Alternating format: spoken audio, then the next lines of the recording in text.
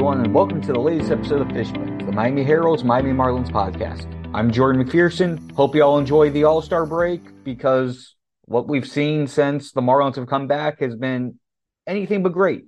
They started off in probably the worst way possible. 0 for 4 in their first 4 games back, got swept by Baltimore, and then dropped their series opener on Monday against the Cardinals. The sweep by Baltimore was the first time that they got swept this season by any team that isn't named the Atlanta Braves. The 4-game losing streak is one shy of their season high for losing streak. They lost 5 in a row back in early May. And it's at this point where they've got to be really glad they racked up a lot of those early, easier wins in the season, because otherwise things could be in pretty dire straits at this point. Yes, there's 60-some games left, 66 games to be specific, but when you look at where the playoff field is right now, it's tight. And like we said last week when Andre and I did last week's episode, Marlins only have so much room for error. They can only have so many lapses in the second half. And there was the concern that when they came back, when the schedule got tougher, that what would happen, especially with a young team, a young rotation that isn't used to pitching this deep or this many innings in a season, how they would respond. And as of right now, 4 games, 4 losses, 4 close games for that measure, don't get me wrong, but still 0 for 4 in the win-loss column.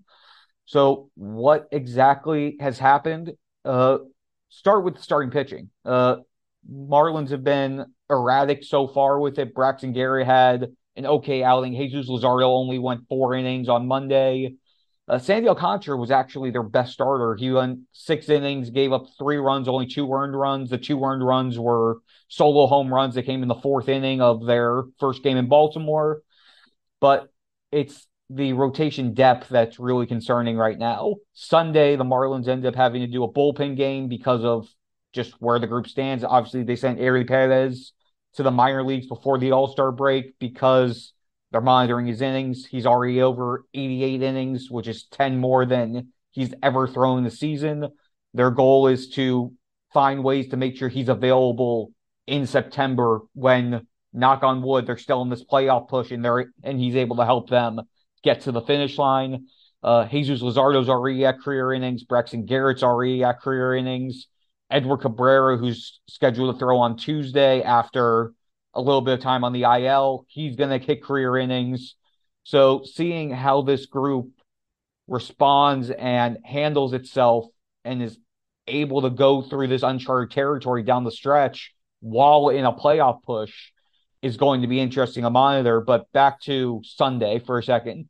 They did a bullpen game because even though they reactivated Johnny Cueto and he's back on the roster, and they have Brian Hoeing, who has been in the rotation for the better part of the last month before the break, both of them are coming out of the bullpen right now. Hoeing came out of the bullpen Friday after Sandy Alcantara and did so again on Monday.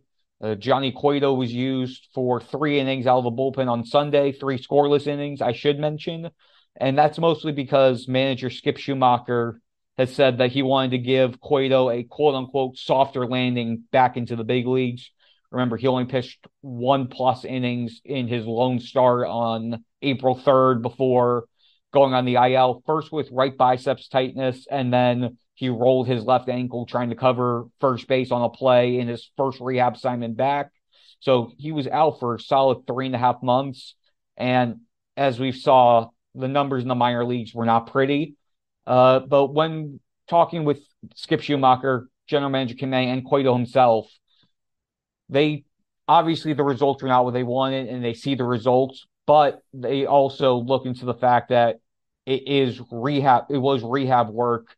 Cueto specifically said, yeah, I don't like the numbers. They weren't pretty, but my focus down in the minor leagues was to make sure that I'm working on this pitch this time, this pitch the next time, this pitch here, this pitch there, so that when he got back up to the big leagues and the direct quote from him, when the results matter, I'm ready to go. And for his part, 1 outing in, he was. three scoreless innings, 6 up, 6 down the first 2 innings, worked out a little bit of trouble the third, but showed some stuff. His velo was up, which is positive. It's now important to see how he builds upon that moving forward and to see what the Marlins do with potentially moving him back into the rotation down the road. But until they do that, they have a spot open. And that's going to be interesting to see how they maneuver through that, whether it's bullpen games or if they move, say, a George Soriano into the rotation until they trust Cueto enough to move him back into the rotation. And all of that is also possibly going to be irrelevant if the offense doesn't start picking things back up again as well. They left 30 on base over those 4 games. They've had a few bases low situations that came up empty. That's been a crux for them all season. They hit about 240 with runners in scoring position the 4 games. But as I said at the beginning, it's 4 games. They have a lot more to go. Is it time to worry yet? Maybe you can start being concerned a bit, but honestly, I'm not there yet. I understand why many might be and many are. You've seen the story before. It's gone on year after year after year. It looks like they take a step forward, and then as soon as they do, the rug gets taken out from under them. But I'm going to give manager Skip Schumacher the benefit of the doubt for now. We saw what he was able to do with this club in the first half. We saw how the club was able to rally around what he's been teaching, what he's been preaching. But obviously, this needs to be corrected soon. And by soon, I mean really soon, before it really gets concerning.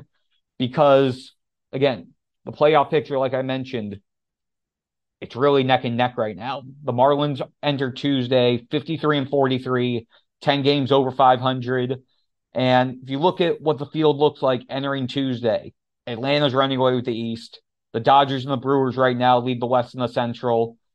The 3 wild card spots, there's currently 5 teams that are within 2.5 games of each other, all bunched together, vying for those 3 spots. San Fran has the top spot at the moment. A half game behind them, Arizona and Miami are tied for spots 2 and 3. Philly is a half game behind Arizona and Miami. Cincinnati is a game and a half behind Philly.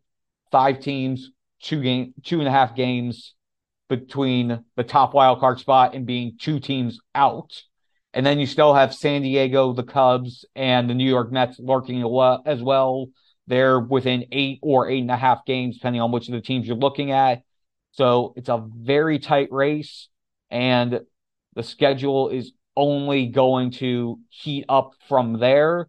And with that, the Marlins need to take care of the rest of their July. They have 2 more games with Baltimore.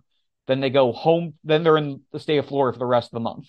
3 home against Colorado, 2 in Tampa against the Rays, and then 3 at home against Detroit before their schedule goes to August, which outside of a series against the Nationals is essentially all teams who are in the playoff hunt.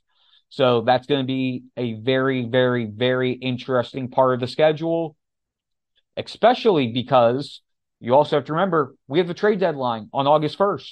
And this year, the Marlins are going to have to establish that they're going to be buyers and ideally swing a couple moves if they want to not only be contenders, but also be able to show the fan base that they are serious about contending. The Marlins have made do with what they have right now, but they are by far a finished product. They do have holes that are going to be exposed if they don't shore things up. Ideally, priority number 1, just like it's been the priority for a while now, they still need another impact bat. They made some moves, obviously, in the offseason. Luis Ariz at the top of the order, still hovering around 380 right now. Gene Segura is starting to heat up. You saw the improvement of Jesus Sanchez and Brian De La Cruz this year, but they need somebody, and obviously Jorge Soler being healthy, that's been a big key as well, but they need another big bat in this lineup. And the main name that just keeps coming back to me, and it was a name that surfaced that the Marlins potentially could have considered during the offseason, Jaime Candelario, who is with the Washington Nationals, switch hitter, third baseman. He's hitting 263 right now with an 826 OPS, 14 home runs, 45 RBI over 87 games. He has 80 career home runs, 293 career RBI, switch hitter who could be a guy in that middle of the lineup, be a anywhere from the 3 through 5 in the lineup for the Marlins. Obviously, Arise and Soler are going to stay in the 1-2, and then if you can add him as a switch hitter like him inside the heart of the order, that would be a great ad. Obviously, there are other names around, but Candelario just seems like the one that makes the most sense, especially because of the position. Switch hitter there, you can also again work things around between him and Gene Segura at third, and then for the reliever, there are obviously a lot of names that are going to be on the market, but exactly who's available is tricky to determine because there are still a few teams who are in that middling spot, that third wild card spot, plus most of the teams who are iffy about whether they're buying or selling are in the two central divisions, which basically are wide open. I mean, the AL Central, the top team is only a couple games over 500. Whereas let me actually pull up the exact records. Apologize for the delay on this. We have in the AL Central, we have Minnesota, who's only one game over 500. Cleveland Guardians are only a game and a half back from them. Detroit actually is only 5 games back from them. And then you look at the NL Central, you got the Brewers and the Reds who are within 2 games of each other. You have the Chicago Cubs who are 8.5 back of both Milwaukee and the third wild card spot. But it's going to be interesting to see how they handle themselves. San Diego is in an interesting spot. They have pieces, but obviously they just went all in this offseason. So it's hard to justify them selling off parts. Same with the Mets. The Rockies have a couple guys. Justin Lawrence comes to mind in terms of bullpen arms. Obviously the Nationals are going to try to see what they can sell off. The interesting thing will be if what the St. Louis Cardinals do. Their president of baseball operations on Monday said that they are going to sell off some pieces, but in order to contend for the 2024 season, the matter is who are they going to sell off? Are they going to potentially give up, say, a Jordan Hicks, or even though he's injured, a Ryan Helsley? Are they going to potentially flip a Dylan Carlson, who, despite being one of their better defenders in the outfield, is essentially their fourth outfielder when they're at full strength?